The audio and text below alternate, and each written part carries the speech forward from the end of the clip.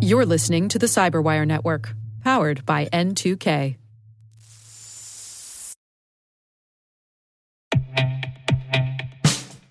And now, a message from Cyberbit. Mastering cybersecurity is like mastering a sport. You build muscle memory through rigorous practice, then you train as a team to foster cohesion while operating under pressure. Like athletes, cybersecurity professionals thrive on hands-on simulation. But traditional courses, certifications, and open-source labs won't build you a winning team. You need Cyberbit. Cyberbit offers a hyper-realistic simulation environment for your SOC, IR, and C-suite to refine your skills, all using the market-leading SIMs, EDRs, firewalls, and WAFs they use every day. Cyberbit is offering Cyberwire listeners a free live-fire exercise. Sign up your team now at cyberbit.com/cyberwire.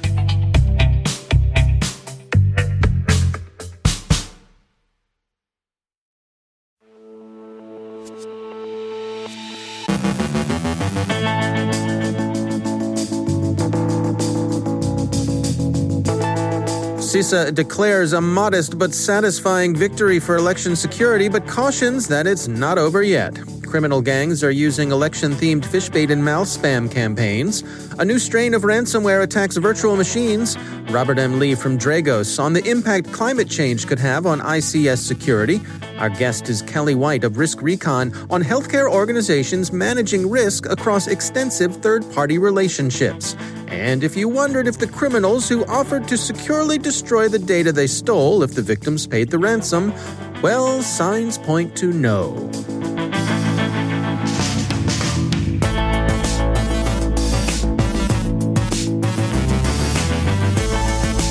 From the Cyberwire studios at Data Tribe, I'm Dave Bittner with your Cyberwire summary for Thursday, November 5th, 2020.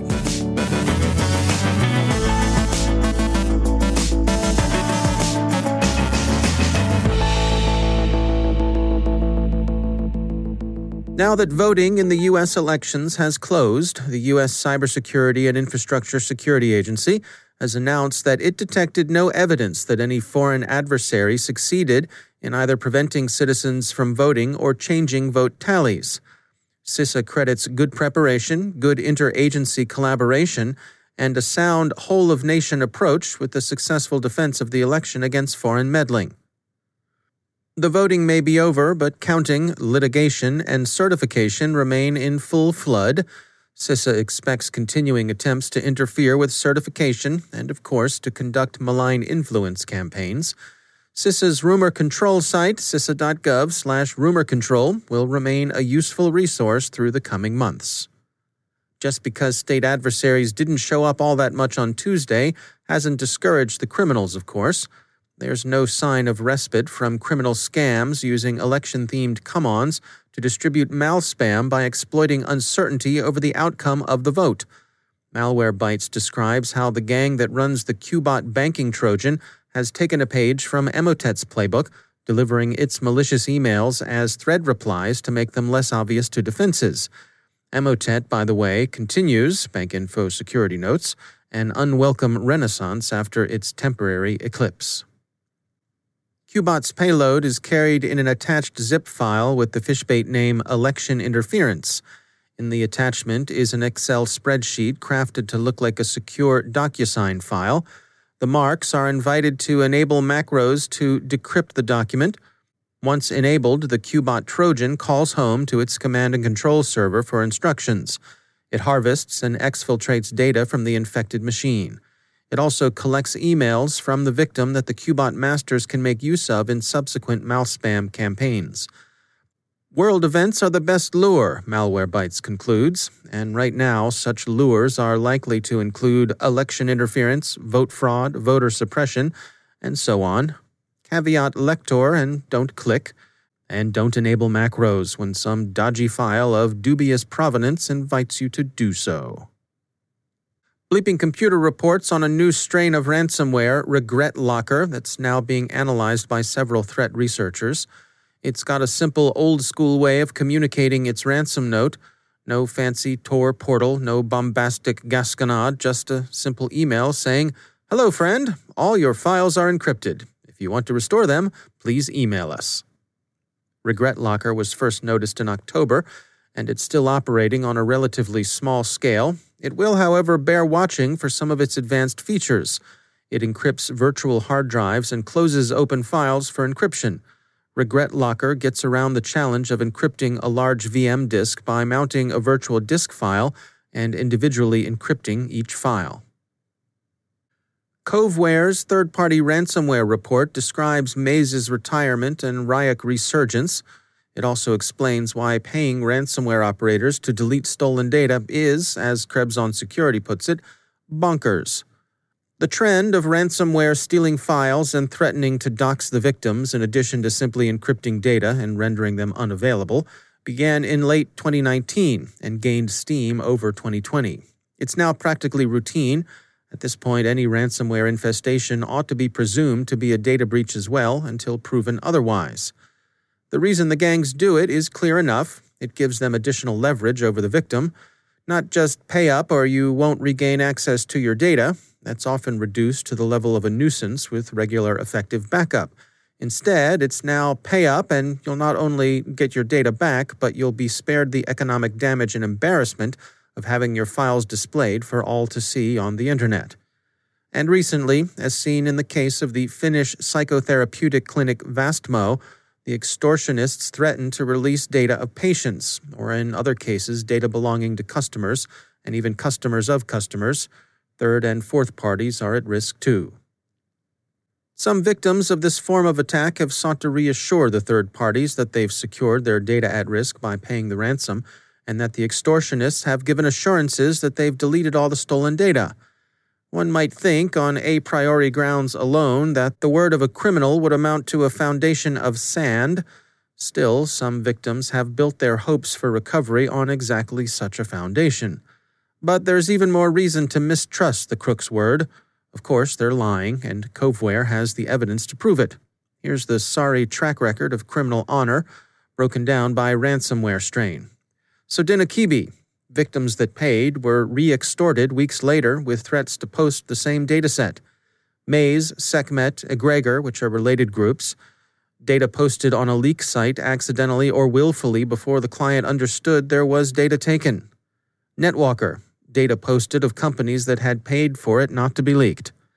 Espinoza, data posted of companies that had paid for it not to be leaked.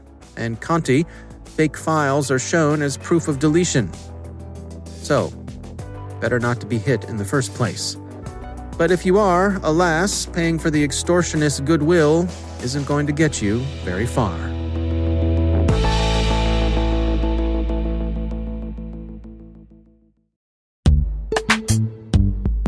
Every day, your IAM tech debt grows. Your multi-generational services struggle to work together. Building an identity fabric can fix this. It makes all your identity tooling stronger and allows you to connect any app to any service you want to use, with zero coding, zero maintenance, and zero app downtime. Strata's identity orchestration platform separates the identity logic from your applications, so you can optimize existing IAM tools and manage them in a single control plane. Now, every vendor, standard, and architecture work together. In short, building your identity fabric means you can secure your non-standard apps, keep your complex access policies, retire outdated IDPs, and modernize in record time. So build your fabric with Strata Identity and get rid of tech debt for good. Visit strata.io/cyberwire, share your identity priorities, and receive a pair of AirPods Pro. Offer valid for organizations over 5,000 employees. Connect today at strata.io/cyberwire.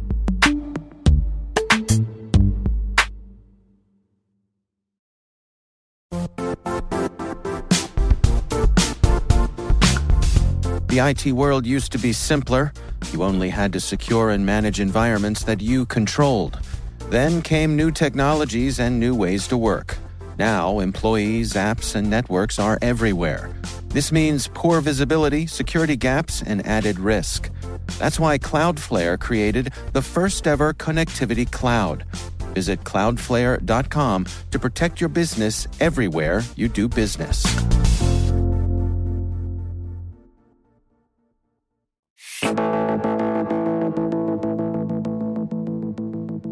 Kelly White is the co-founder and CEO of Risk Recon, a cybersecurity ratings company that provides third-party security risk management.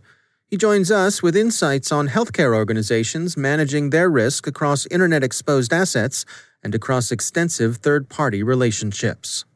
When you look at 12 or so industries that we do broad benchmarks of cyber risk management performance against, healthcare has the third highest rate of critical severity issues in their internet-facing systems. You only find higher rates or worse cybersecurity risk performance in the sectors of, government/public administration and education. And for context, finance, no surprise, leads everyone in the quality of their risk management program. So what do you suppose that they need to do? I mean, what sort of steps can they take looking forward to be in a better place with this? I don't think there's any shortcuts for doing cybersecurity risk management well. It comes from the top down, the tone that the executive team sets within the organization, and setting a high priority around the importance of cybersecurity risk management, privacy, and so forth. And that gets instantiated in the funding and the resources that they bring to bear to solve that problem. And as an organization executes on that year over year, things get better over time.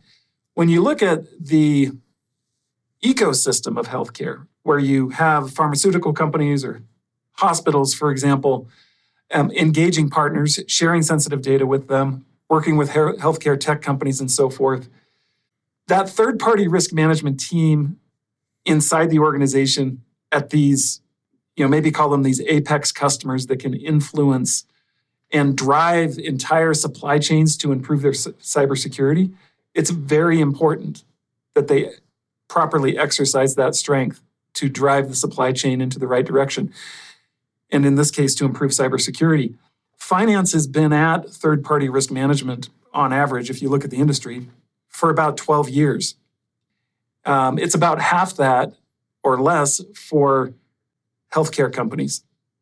So as these companies raise the importance of good cybersecurity and cybersecurity hygiene to their supply chain of partners, then they in turn respond and the bar's raised. Yeah, that's an interesting insight.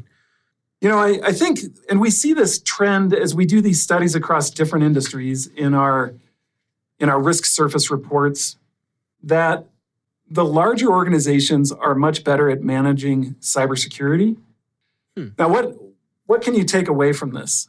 And it's consistent across fields, across industries that we study, that as healthcare organizations are selecting partners, they should be paying attention to the size of that organization. Are they a brand new healthcare startup company, or have they been more established? And that should serve as a very strong indicator that, if it's a much smaller organization, there's going to be a lot more work for them to do in order to address risk that no doubt will be higher there than if they choose a more established partner. That's Kelly White from Risk Recon.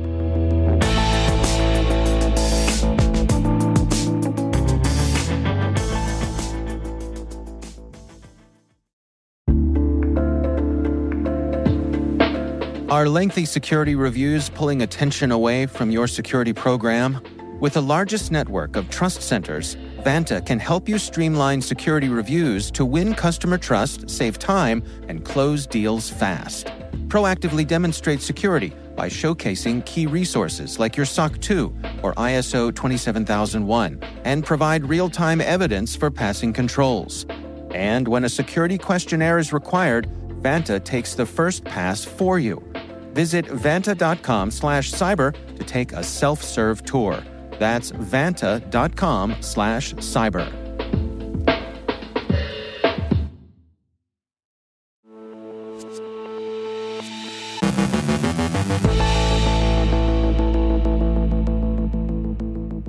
And it's my pleasure to be joined once again by Robert M. Lee. He is the CEO at Dragos.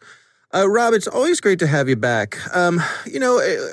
Looking at all these reports about the fires out in the western part of the United States and how that has affected things like the delivery of electrical power and indeed some electrical service being disconnected because, or whatever, shut down temporarily because of the risk of starting fires, got me thinking about climate change and ICS security, and is there any sort of overlap there? And I thought I'd check in with you to see what insights you had to share. Sure. So it's a really good and kind of provocative question in the sense that I don't think we have a lot of experience with it as a community, but it's a good kind of forward-thinking, what's going to happen kind of question. And my take on it is the changing views of our global climate and the support of climate science that we just obviously have to make changes is changing the way that companies operate, and it's highly changing the energy portfolio and the diverse nature of that portfolio. As an example, we've seen way more natural gas in the United States than fossil fuels historically, just moving forward from trying to change that portfolio.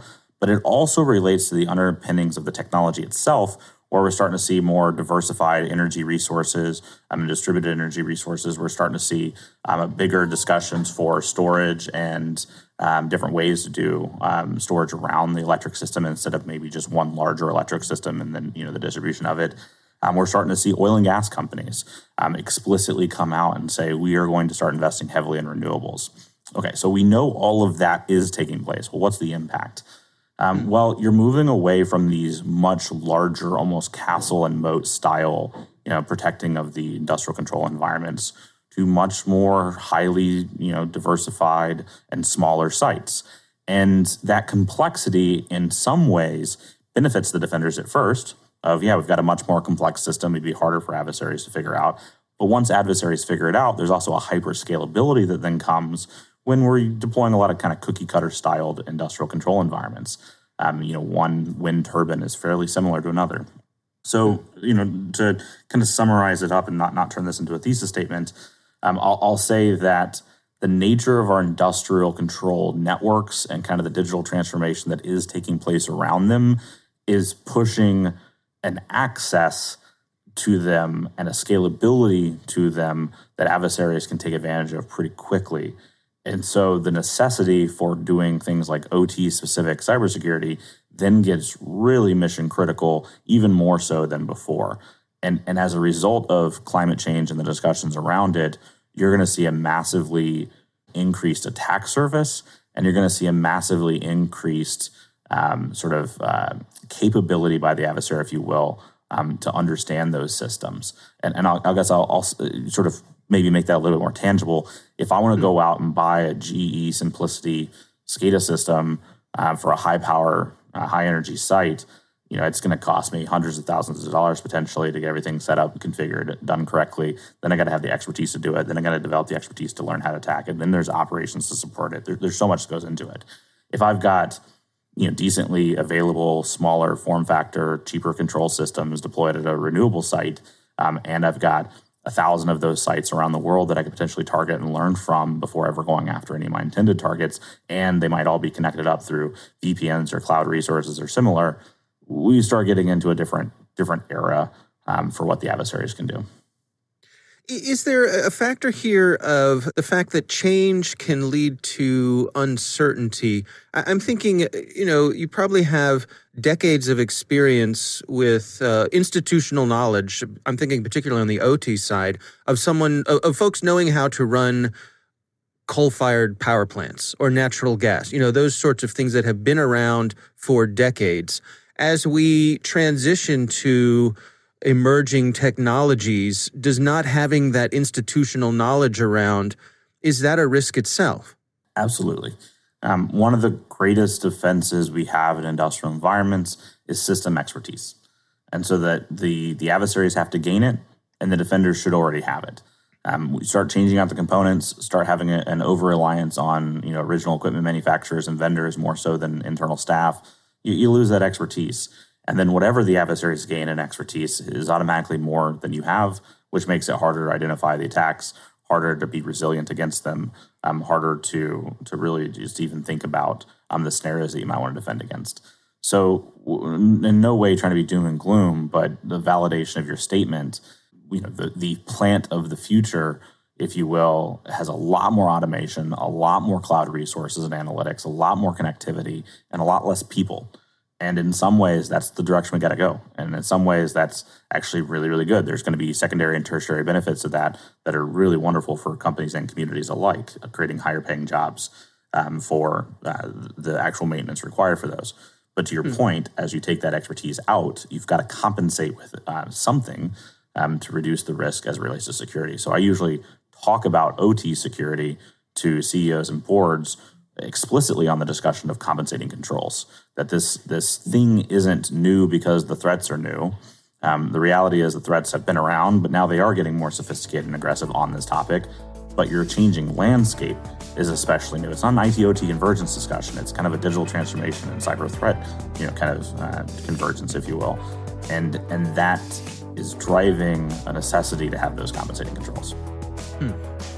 All right. Well, Robert M. Lee, thanks for joining us.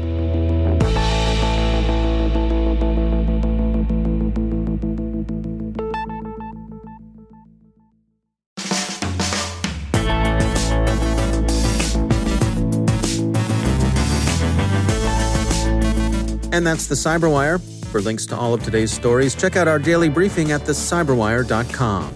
And for professionals and cybersecurity leaders who want to stay abreast of this rapidly evolving field, sign up for Cyberwire Pro. It'll save you time and keep you informed. Just follow your nose, it always knows.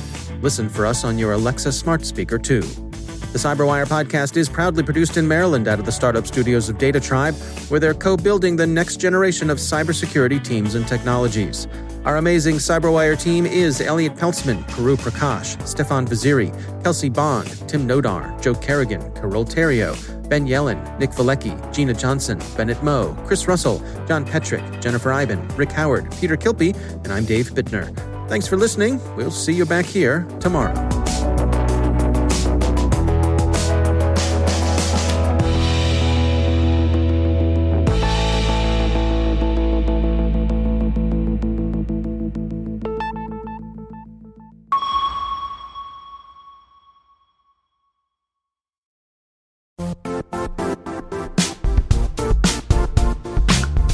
And now, a word from our sponsor, Zscaler, the leader in cloud security. Cyber attackers are using AI in creative ways to compromise users and breach organizations. In a security landscape where you must fight AI with AI, the best AI protection comes from having the best data. Zscaler has extended its zero-trust architecture with powerful AI engines that are trained and tuned by 500 trillion daily signals. Learn more about Zscaler Zero Trust Plus AI to prevent ransomware and AI attacks. Experience your world secured. Visit zscaler.com/zerotrustai.